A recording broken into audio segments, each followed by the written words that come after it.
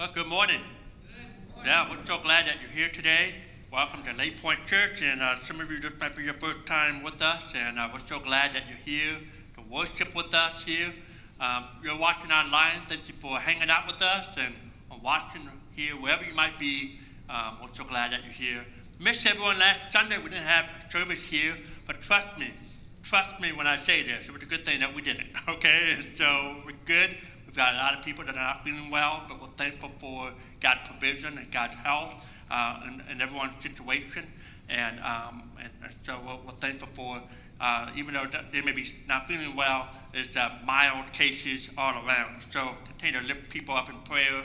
I'm sure most of us know people in our lives, in our circle, someone that has it or not feeling well in other capacity. And but we made the right call last Sunday not to meet. A lot of families got together for Thanksgiving, and we should, and carefully, but you do. I know we did, and but man, we're just glad to worship, be back in the house. And I hate it when we have to miss the service, but it's good to be back to worship. And of course, the weekend before was Mission Sunday, and we had Thanksgiving food drive. At the end of the service, I got a real cool video for you guys to see what kind of happened when we handed out over 5 tons of turkeys and 2 tons of groceries. So lots of food was being handed out a couple of weeks ago, and you get to see that in a few minutes toward the end of the service. But we're kicking off a brand new series today called Simply Christmas. No, nothing more and nothing less. And 2020 can come in and try to take a lot of stuff away. I know it made a lot of changes. Vacation plans, got canceled. Graduation plans were changed. People's weddings that had to get married, that looked very different. Just so much happened.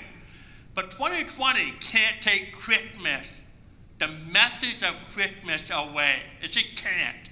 And in fact, 2020, I truly believe, can we force us to, I hope, to really focus on the message of Christmas. With everything that we've done in the last 40, 50, 60 years, and it's gotten worse every year. We commercialize Christmas. And then this year with so much taken away, so many traditions have to change, and just leaves us back to the message of Christ, simply Christmas. And I hope that this Christmas season that you'll be able to reflect, to really focus on what this story is all about in our lives. And to really, if you're a follower of Jesus, that you'll be able to appreciate what God has done for us. And if you're here today and you don't know Christ, or you're watching and you don't know Jesus, maybe you're just kind of checking it out. Maybe you've been kind of tipping your toes in the pool just to see, if it's something you should jump in. I'm going to invite you to listen in and just to kind of see what the story, because this message is for you. This message is for all of us. And so we're going to kick things off here. And the title of this message is called Once Upon a Time. And as we kind of kick off the story in the Gospel of Matthew, chapter 1, it doesn't really start that way, once upon a time. And so I want you to kind of follow with me. I want you to hang in there, okay? Matthew chapter 1, verse number 1. This is the genealogy of Jesus the Messiah, the son of David, the son of Abraham. Abraham was the father of Isaac. Isaac, the father of Jacob. Jacob, the father of Judah and his brothers. Judah, the father of Perez and Zerah, whose mother was Tamar. Perez, the father of Hezron. Hezron, the father of Ram. Ram, the father of Abinadab. Abinadab, the father of Nahshon. Nahshon, the father of Salmon. Salmon, the father of Boaz, whose mother was Rahab. Boaz, the father of Obed, whose mother was Ruth. Obed, the father of Jesse. And Jesse, the father of King David. David was the father of Solomon, whose mother had been Uriah's wife. Solomon, the father of Rehoboam. Rehoboam, the father of Abijah. Abijah, the father of Asa. Asa, the father of Jehoshaphat. Jehoshaphat, the father of Jehoram. Jehoram, the father of Uzziah. Uzziah, the father of Jotham. Jotham, the father of Ahaz. Ahaz, the father of Hezekiah. Hezekiah, the father of Manasseh. Manasseh, the father of Amon. Amon, the father of Josiah. Josiah, the father of Jeconiah, and his brothers at the time of the exile to Babylon. After the exile to Babylon, Jeconiah was the father of Shealtiel, and Shealtiel, the father of Zerubbabel, and Zerubbabel, the father of Abihud, Abihud, the father of Eliakim, Eliakim, the father of Azar, and Azar, the father of Zadok, Zadok, the father of Achim, and Achim, the father of Elihud, Elihud, the father of Eleazar, Eleazar, the father of Mathan, and Mathan, the father of Jacob, and Jacob, the father of Joseph, the husband of Mary, and Mary was the mother of Jesus, who is called the Messiah. Thus, there were 14 generations in all from Abraham to David, 14 from David to the exile to Babylon, and 14 from the exile to the Messiah. All right. Woo! How many of you kind of zone out there a little bit? Yeah, let's be honest. Whenever we come across the genealogy in the scriptures, how many of you just kind of do what maybe I do? You know, you just kind of skim it. You know, maybe you kind of skip it. How many of you skip it? You know, just be honest, okay? You know, yeah, we just kind of skip it. Now, the least you could do, though, when you read these genealogy, you can at least find some good baby names. They're great. You got names. Listen, you got names like Abinadab. Can't go wrong with that. Hezron. My favorite is Zadok. It sounds like something from Star Trek, okay? And, but whatever, you pick one of these names, it's a guarantee. It's a guarantee that makes your kids hate you forever, okay? So probably shouldn't. But most of us, you know, we're not into genealogies, especially not someone else's genealogy. Truth be told, I'm not even into my own genealogy. For some people, they go to the website, they like to pay money, and they like to study all that, and that's good for them. Not me. I'm kind of afraid of what I might find, okay?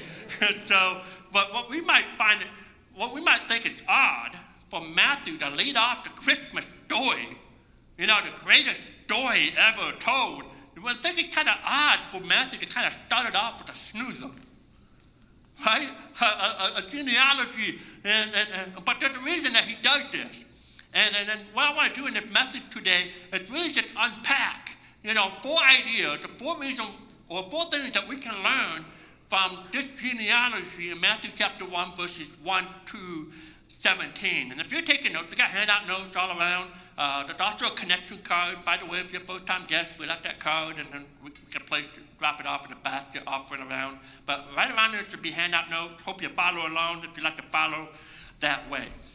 But what we learn from the genealogy of Jesus, number 1, the gospel is not good advice. It's good news. It's not good advice. It's good news. That's what we learn here. You know, most stories, like I said, most stories that we are familiar with, you know, it starts off, you know, once upon a time. Or if you're a Star Wars fan, you know, in a galaxy far, far away. It kind of starts off the story that way in some fashion. But, you know, Matthew, he doesn't. He starts out with the genealogy, which is a way of saying, hey, what I'm about to tell you actually happened in history, actually happened in time and space. I'm about to unfold something that's very important for all of us. And Christianity's most important feature is this, is that it's actual history. Because the core of Christianity, here's the core, if you're taking notes, the core of Christianity is not a set of principles that Jesus taught, but something that Jesus was going to do for us. It's not a set of principles that Jesus taught to us, but something that Jesus was going to do for us. You know, most religion, when you start to peel the layers, you know, you peel back the layers, and when you look at the religion, they're built on principle, they're built on teaching that would really be true whether their religious founder was alive or not. You know, the religious founders of those religions, they were just simply the mouthpiece. For example, the principle of Buddhism. It doesn't depend on Buddha being an actual person. Those principles Buddhists believe, those principles that undergird the universe and everything that they believe, that Buddha was just a mouthpiece. Whether Buddha lived or not, those principles were there. Same thing for Islam. Now, Islam is the pattern. You know, they teach what Allah wants to live. They talk about the 5 stones, the 5 pillars. And Muhammad, the prophet, was just a mouthpiece. And yeah, for sure, Muhammad was real, was an actual person. But the principles and teaching of Islam doesn't depend on him being a real person and how he lived his life. Now, I hope that makes sense. But when it comes to Christianity, Christianity depends on a set of events that actually took place in time and history, because the core of Christianity is not what Jesus taught, but what he would do for us. Scholars, they point out that the gospel, Matthew, Mark, Luke, and John, that most of the gospel was simply a prologue, a setup for one big focus on Jesus' life. It sets it up for that last week of his life, called Passion Week, where Jesus died on the cross, was buried, and then he rose again. They skim the gospel, they skim over 33 years of life, 3 years of ministries, 33 years of total of Jesus' life. They skim it.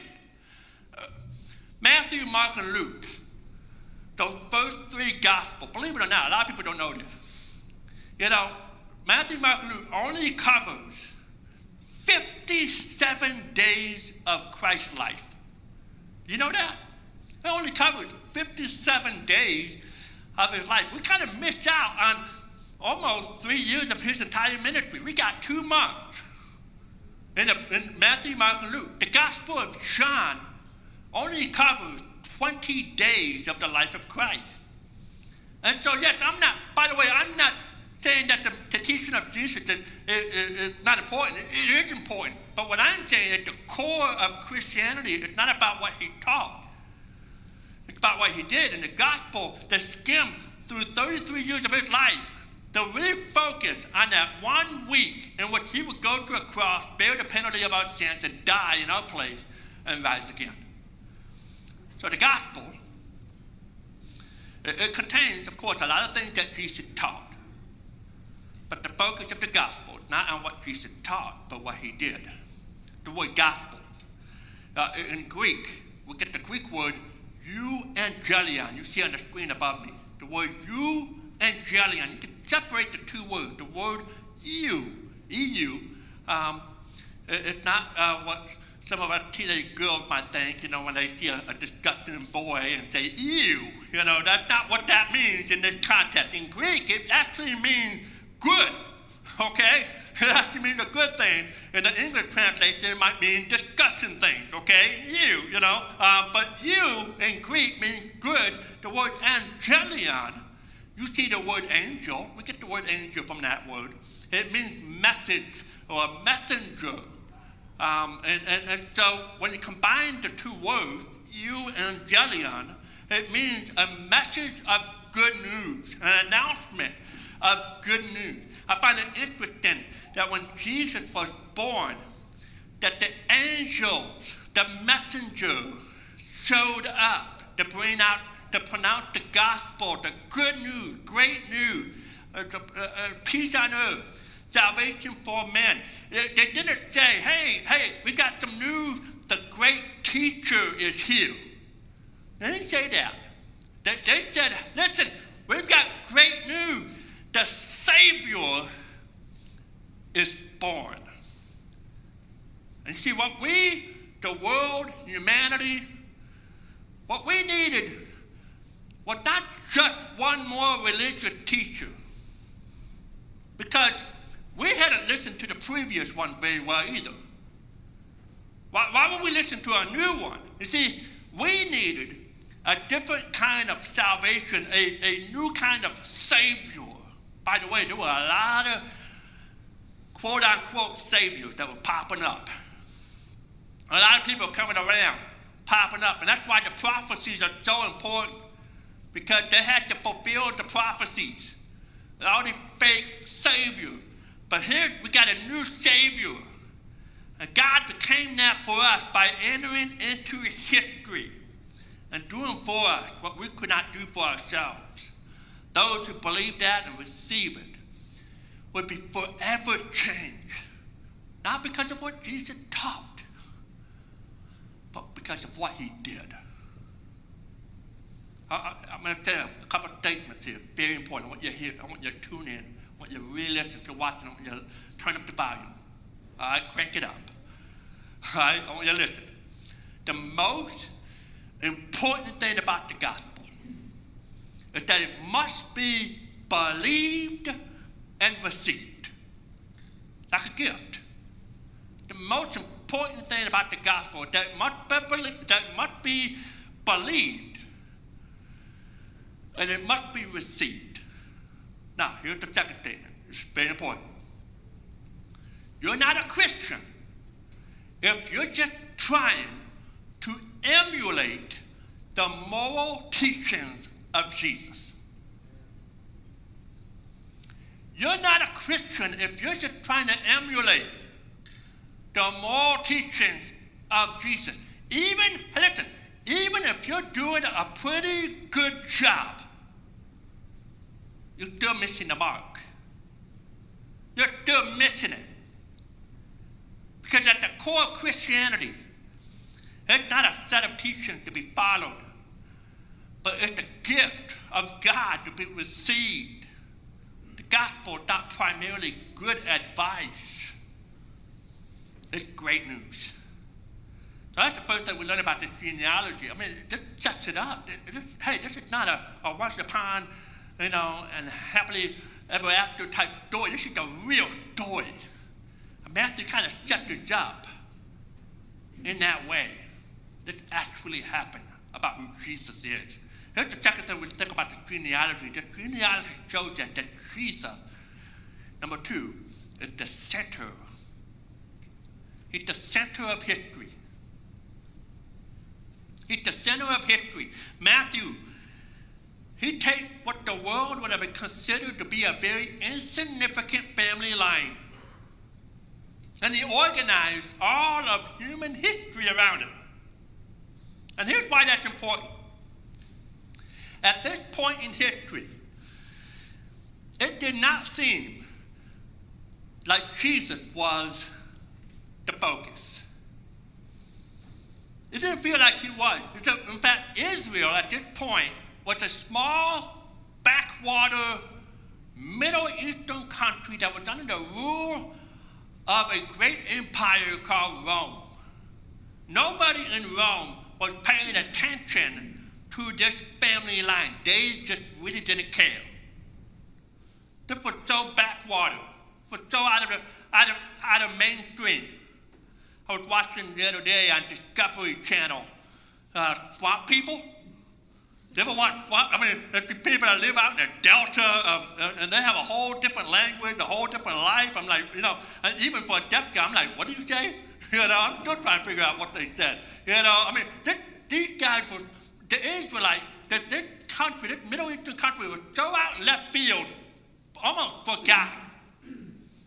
And in fact, 1,000 years before this point in history was when King David, this was when he was the king, Israel was in its prime. This was the glory days. In fact, when King David was the king, that was the good old days. It's been 1,000 years since they've seen the good old days. And then they've been kicked around by so many different world empires. Israel got conquered by Babylon, and then Babylon got conquered by Persian Empire, and the Persian Empire kind of, again, kicked Israel around and brought them down to more of a rubble. I mean, Jerusalem was at one time grand and beautiful and glorious. That's where the glory of God was. was being reduced over time by rubble, by attack, walls being torn down. And then you got the Greek Empire, they came around.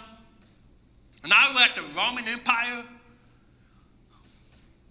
Malachi in the Old Testament, the prophet, the last words of God was Malachi. And then it stopped. And 400 years between Malachi and Matthew. And if you're an Israelite 2,000 years ago in the time of Jesus, you're wondering, are we even the center of God's attention anymore? Because they knew the prophecies that Jesus, there was going to be a Messiah that was going to come through a line of David, and they were going to come through Israel, going to come through Judah, but they're like, man, is that even true anymore? I mean, it's been quiet. God's been silent for 400 years. God had made a promise. God's promise never fails. He promised to Abraham that he would bring salvation to the world through his line, through a man named Jesus. And at this point in history, you've got all these powerful nations, you've got all these powerful people, and it seems like they're in charge. But what Matthew shows us in the genealogy is that God, he's the one that's guiding it all according to the plan of the Messiah. That God, he is in charge of all the chess pieces of the world. That he's carrying out his plan just the way he intended it to. Even when it didn't make sense. Even when it doesn't make sense for us. God is at work. It may not look like right now that Jesus is the center of history, even in our time. I mean, we don't have the local channel news coming to our churches. We don't have CNN and Fox News and the mainstream media coming around and checking out and paying attention to what we're doing. We're further from their minds. The church of God is not on their radar. They're watching what they think are the most important powers in the world. You know, the market, you know, the White House, world politics, the pandemic. But those things are like an insignificant drop in the bucket of God's overall plan. All those things that, hey, we think are important. God's got a bigger picture, a bigger plan. And the center of history is what God is doing in the kingdom of Jesus, the accomplishing of his purpose to take salvation to every nation on earth and to bring the world into subjection of him. He moves around. God moves around the most powerful nations at will to accomplish his purpose. And at this point in the story, right, the Israelites, they're discouraged. But they don't see the story behind the story. You see, there's always, with God, there's an unseen story behind the story. The Israelites, they're looking around. They don't see nothing happening. They don't see God working and God moving. You know, Rome's in charge. And the reality is that that's where you're at. Some of us were discouraged. We're looking around. We're seeing the world going down. You know, and with the brokenness, it's getting worse and worse and worse, and sin is ravaging our world, and it's not getting better. And we get discouraged, and we think, man, God, it's over. It's just going to happen. You know, are you still in charge? And I'm here to say this, my friend. Don't be deceived. It didn't look like back then that God was accomplishing his purpose, but he was. And in fact, 2,000 years ago, God was doing his greatest work. And he's doing that work today. You know, when my wife and I first got married, one of the very first shows that we kind of got on, you know, we had a show that we really liked called 24. How many remember that show, 24? You got the guy named Jack Bauer. And Jack Bauer, I mean, you know, every episode, you're wondering, is Jack Bauer going to make it? Okay, and we kind of got a little late to the game. By the time we got started, season 4 is already happening. Okay, and so we're watching season 1, and we're getting to season 2, and we're scratching our heads. Man, I don't know that Jack Bauer is gonna make it. You know, I don't know that he's gonna survive. I think he's gonna die here. And then we're in season 2, and I look at my wife. I said, but I've got the cover of season 4 DVD, and Jack Bauer, he's on it. I know he's gonna pull through. I know he's gonna win. I know it looked very bleak in season 2 and bleak in season 3, but I know he's going to pull through here in season 4 because he's undercover. And my friend Jesus, he's on both sides of the cover of this great book. And he's going to win. He's got this through and through. Jesus is the center of history. Even when you don't feel like it, even when it doesn't make sense, he is in charge. He is in charge. Don't be discouraged, my friend. Just because you look at this world and falling apart and you can't control things, God is in charge. He has an infallible purpose in your life, and he's in charge. Here's the third point about the genealogy, is that God is working in all things, good and bad, for his purposes. He's working in all things. We see this in the genealogy. Good and bad. Working all things for his purposes. We see some of this in the genealogy of Matthew. It's just messy. This is some chaotic, just some random things that's just happening here. I just want to look at one. And verse number 3. We see Judah. By the way, Judah is one of Jacob's sons. You got Abraham, you got Isaac, and you got Jacob. Those are the big three, okay? Those are the patriarchs. All right? And then Jacob got 12 sons, all right? And they all have tribes of Israel named after those 12 sons. Actually, Jacob had more than 12 sons. He actually had another son named Joseph. You know about Joseph, the boy with the coat of many colors. And so this is Judah. Judah was the brother of Joseph. Judah is it's a tribe where Jesus is born in. I mean, Judah is a very important person in the story, in the genealogy. And so Judah, the father of Perez and Zerah, whose mother was Tamar. Now, by the way, if you have a young kid in here, that might be a good time to take him to the bathroom. Because this is a messy story. Just check out LP Kids. I don't know. You put it back in a few minutes, okay? But Genesis chapter 38, Tamar, let's talk about the story real quick. Tamar was a wife of one of Judah's sons. Now, Judah had 3 sons. All right? And so Tamar married the oldest son. And shortly after, Judah's oldest son died before they could have kids. And according to Jewish laws, it was the obligation of the deceased brother to marry the wife. And so Tamar went to son number 2. Now, here's the problem. Son number 2 just didn't like her. But he didn't have a choice. He just didn't care for her, didn't like her. And, but he had a responsibility. He had to have children. And so in this story, I'll leave out some detail. But, let's just say Onan, he's the second son of Judah, just didn't seal the deal when it came to having kids, okay? And so there was no kids, which actually made God very mad at the situation and had Onan killed. So Judah got 2 sons already dead because of Tamar. Well, let's not blame it on Tamar, okay? But, Tamar, it's associated with both, okay? All right?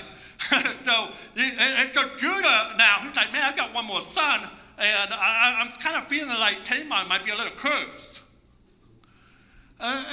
So he didn't want to fulfill the legal obligation for Tamar to marry the 3rd son. And so Judah kind of holds it up and let's slow down here. Let's not get married so quick. And Tamar, she can't marry anybody else. I mean, according to the Jewish laws, she has to marry, the next son. And his name is Shelah. That was his name, Shelah. That's Judah's 3rd son, Shelah. And so time goes on, and Tamar's like, you know what? I don't think Judah, my father-in-law, is going to let me marry his third son. And so he figures out that's not going to happen. So she devised a plan. Turns out that Judah, her father-in-law, has a weakness for prostitutes. So Tamar decides to dress up like a prostitute, seduce him, and get pregnant with his father-in-law, with Perez and Zerah. Now, Judah doesn't know that this is Tamar, his daughter-in-law. Has no idea. Several months pass, and Tamar starts to show a little bit, and Judah is livid. He's like, okay, you just violated the law, and according to the law, you get to be stoned to death. And so they're dragging Tamar out to the area where she's about to get stoned, and she pulls out a belt and says, hey, I have here the belt of the man whose babies these belong to. And everybody recognized the belt. It was Judah's belt. Awkward. I wonder what it was like around Thanksgiving table at your family that year. Makes you feel better, doesn't it? I mean, this is some messy stuff, isn't it? Chaotic. Yeah, in all of this, God was at work, bringing about his perfect plan. If you're taking notes, God is working in your life too, even when he seems absent. Even when he seems absent, just because you can't hear him, just because he's silent, doesn't mean that he's absent. God is at work. Whatever your mess is, understand that God has one purpose in your life, and that's to accomplish his purpose in and through you, and he's working in all things, in the darkest parts of your personal genealogy, to bring that to pass. He takes the chaotic mess of your life and turns it into good. Romans 8:28. This is a great verse for you to memorize. Romans 8:28 says, and we know that in all things, that the good, the bad, and the ugly, he takes all things. God works for the good of those who love him, who have been called according to his purpose. He's got a plan, and he's working all of your chaotic mess, the good and the bad, and he's working it for his purpose. Which leads me to my last thought about the genealogy. It reminds me that the gospel is for the outsiders, for the outcasts. For a Jewish person, their genealogy was like their resume. It was their value, their worth was tied to their heritage, to their genealogy. And so back then, and even like today, genealogies, just like our resume, sometimes gets a little fudge. When we put out our resumes, we say, okay, we kind of make ourselves look good, all right? And genealogies, a lot of people did that with their genealogies. For example, King Herod, he's the king during Jesus' birth. He had published his genealogy, and he went through his family history and kind of got rid of some bad parts of the story, some bad relatives that made him look bad, because he wanted to show the world that he came from a line of sheer awesomeness, that he was so awesome that he should be the king. And so that was what he did. He kind of said, hey, I deserve to be king. Look at my family. What's a family of awesome people? And that's how they kind of rolled back then. But when you look at Jesus, it was different. By the way, when I think about my genealogy, I mentioned a few minutes ago in the beginning, I'm not into much of a genealogy in my family, but I do know a few things. In my mom's side, we have a man named Richard Stockton. You're like, Richard Stockton. I know, it's not Abraham Lincoln or someone big like that, but he's one of the writers, one of the signers of the Declarations of Independence. And in fact, he was considered to maybe be a president, one of our first presidents in our country's history, and didn't quite get there, but he was really high up, real good friend, one of the best friends of George Washington, and that's kind of cool, right? I mean, if you're into that kind of stuff. Now, on my dad's side, man, My mom's side, I've got that going on. My dad's side, I got hillbillies, I've got moonshiners, I got riffraff. I got all the stuff I don't want to know about, okay? Now I have to say this. My dad got some preachers in that family line, some evangelists, so I do know about those. And I want to focus on the good stuff. I don't want to focus so much on the negative stuff. When it comes to Jesus' genealogy, this is what I love. Jesus' genealogy, he doesn't expunge the mess. Look who Jesus included. We already talked about verse 3, Tamar, right? Rahab, in verse 5, was a prostitute. A Gentile, by the way. She was a Gentile and a prostitute, and God saved her from Jericho. In verse 5, another lady, Ruth. She's from the country of Moab, a pagan country. She was a Moabite. By the way, so far I've listed 3 ladies, which is unheard of. Unheard of in a genealogy, but Jesus, in his genealogy, they have worth. They're included. They're considered outcasts in this time period. In verse number 6, with David, was the father of Solomon, whose mother had been Uriah's wife. And what's that? Well, Uriah's wife was Bathsheba. And David betrayed one of his best friends, Uriah, slept with his wife. She became pregnant. He had to cover it up. So he had his best friend killed in battle. We're talking about some real stuff here. Jesus' family line. It's not so pretty, is it? In fact, if you're taking notes, it's filled with, Jesus' family line is filled with moral outsiders. It's filled with ethnic outsiders, the Gentiles, not the Jewish people. It's filled with gender outsiders. That woman that in this genealogy. And here's why that's important. It's important because Jesus came for the outcast. He came for all. He was not ashamed to identify with the outcast and make them a part of his family. Isn't that beautiful? The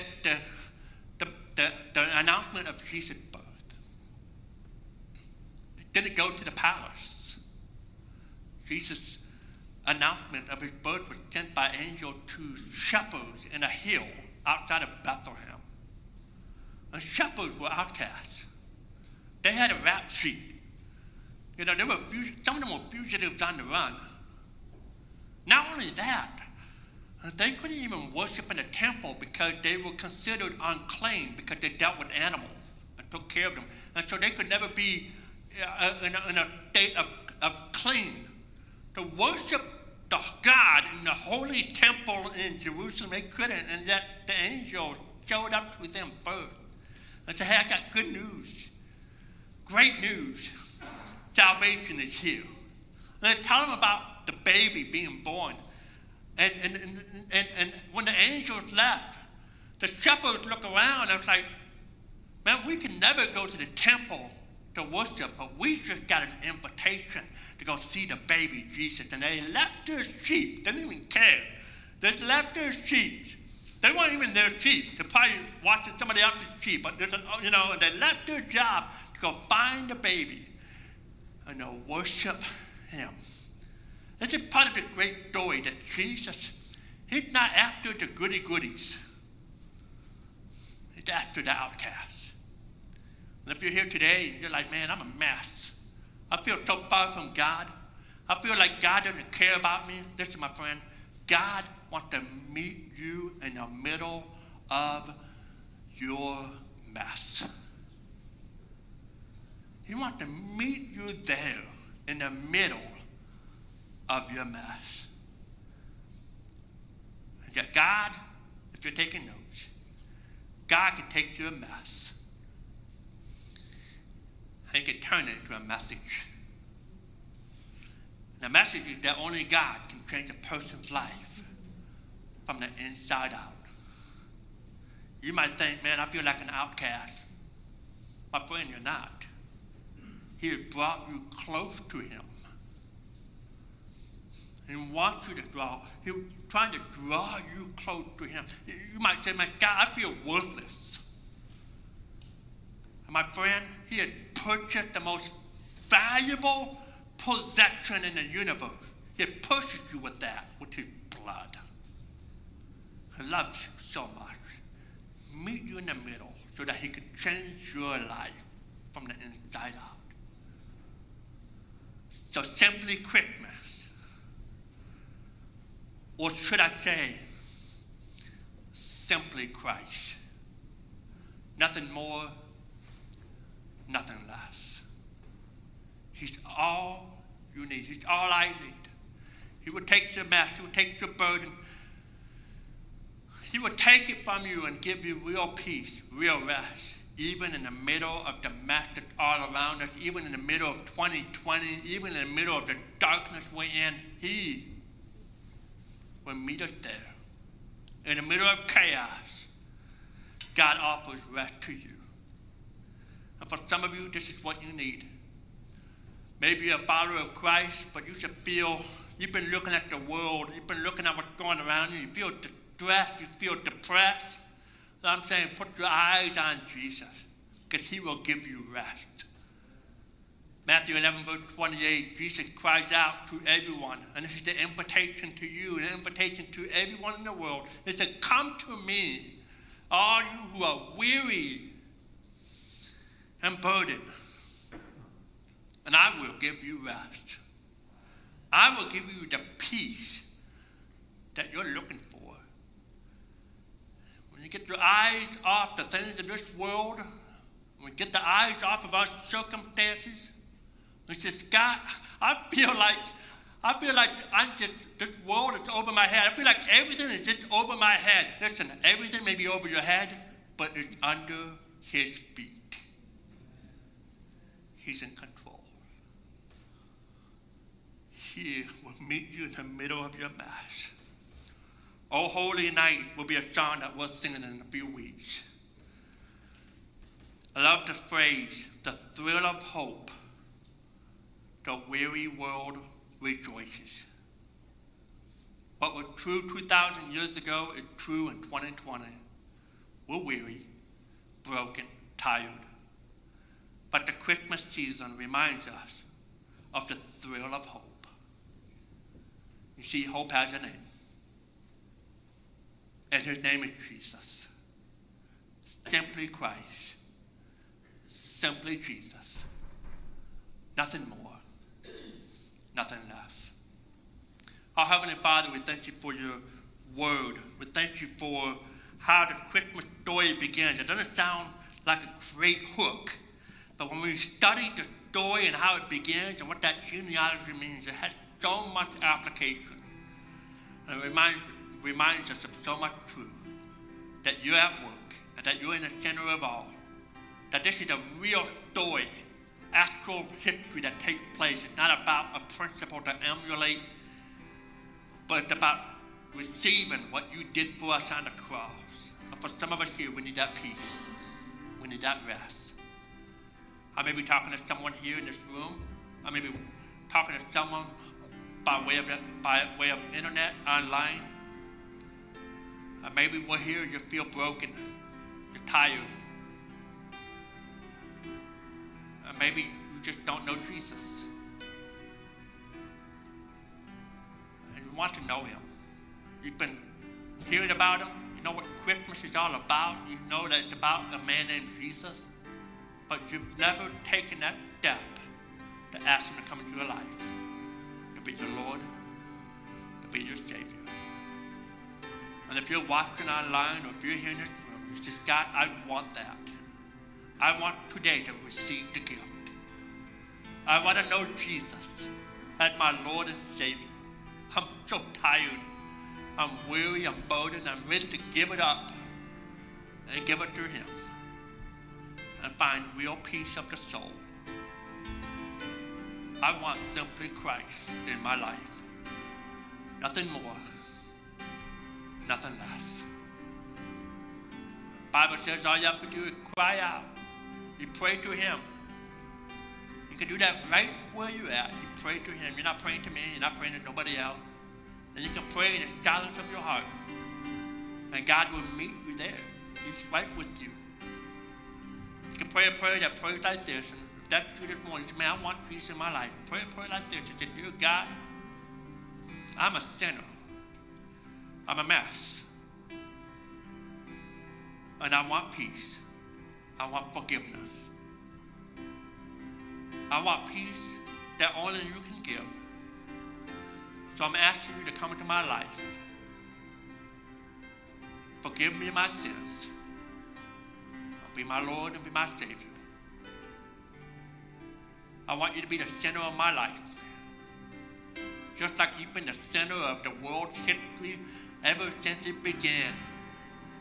I want you to be the center of my life. I want to be a part of what you're doing. I want to follow you all of my life.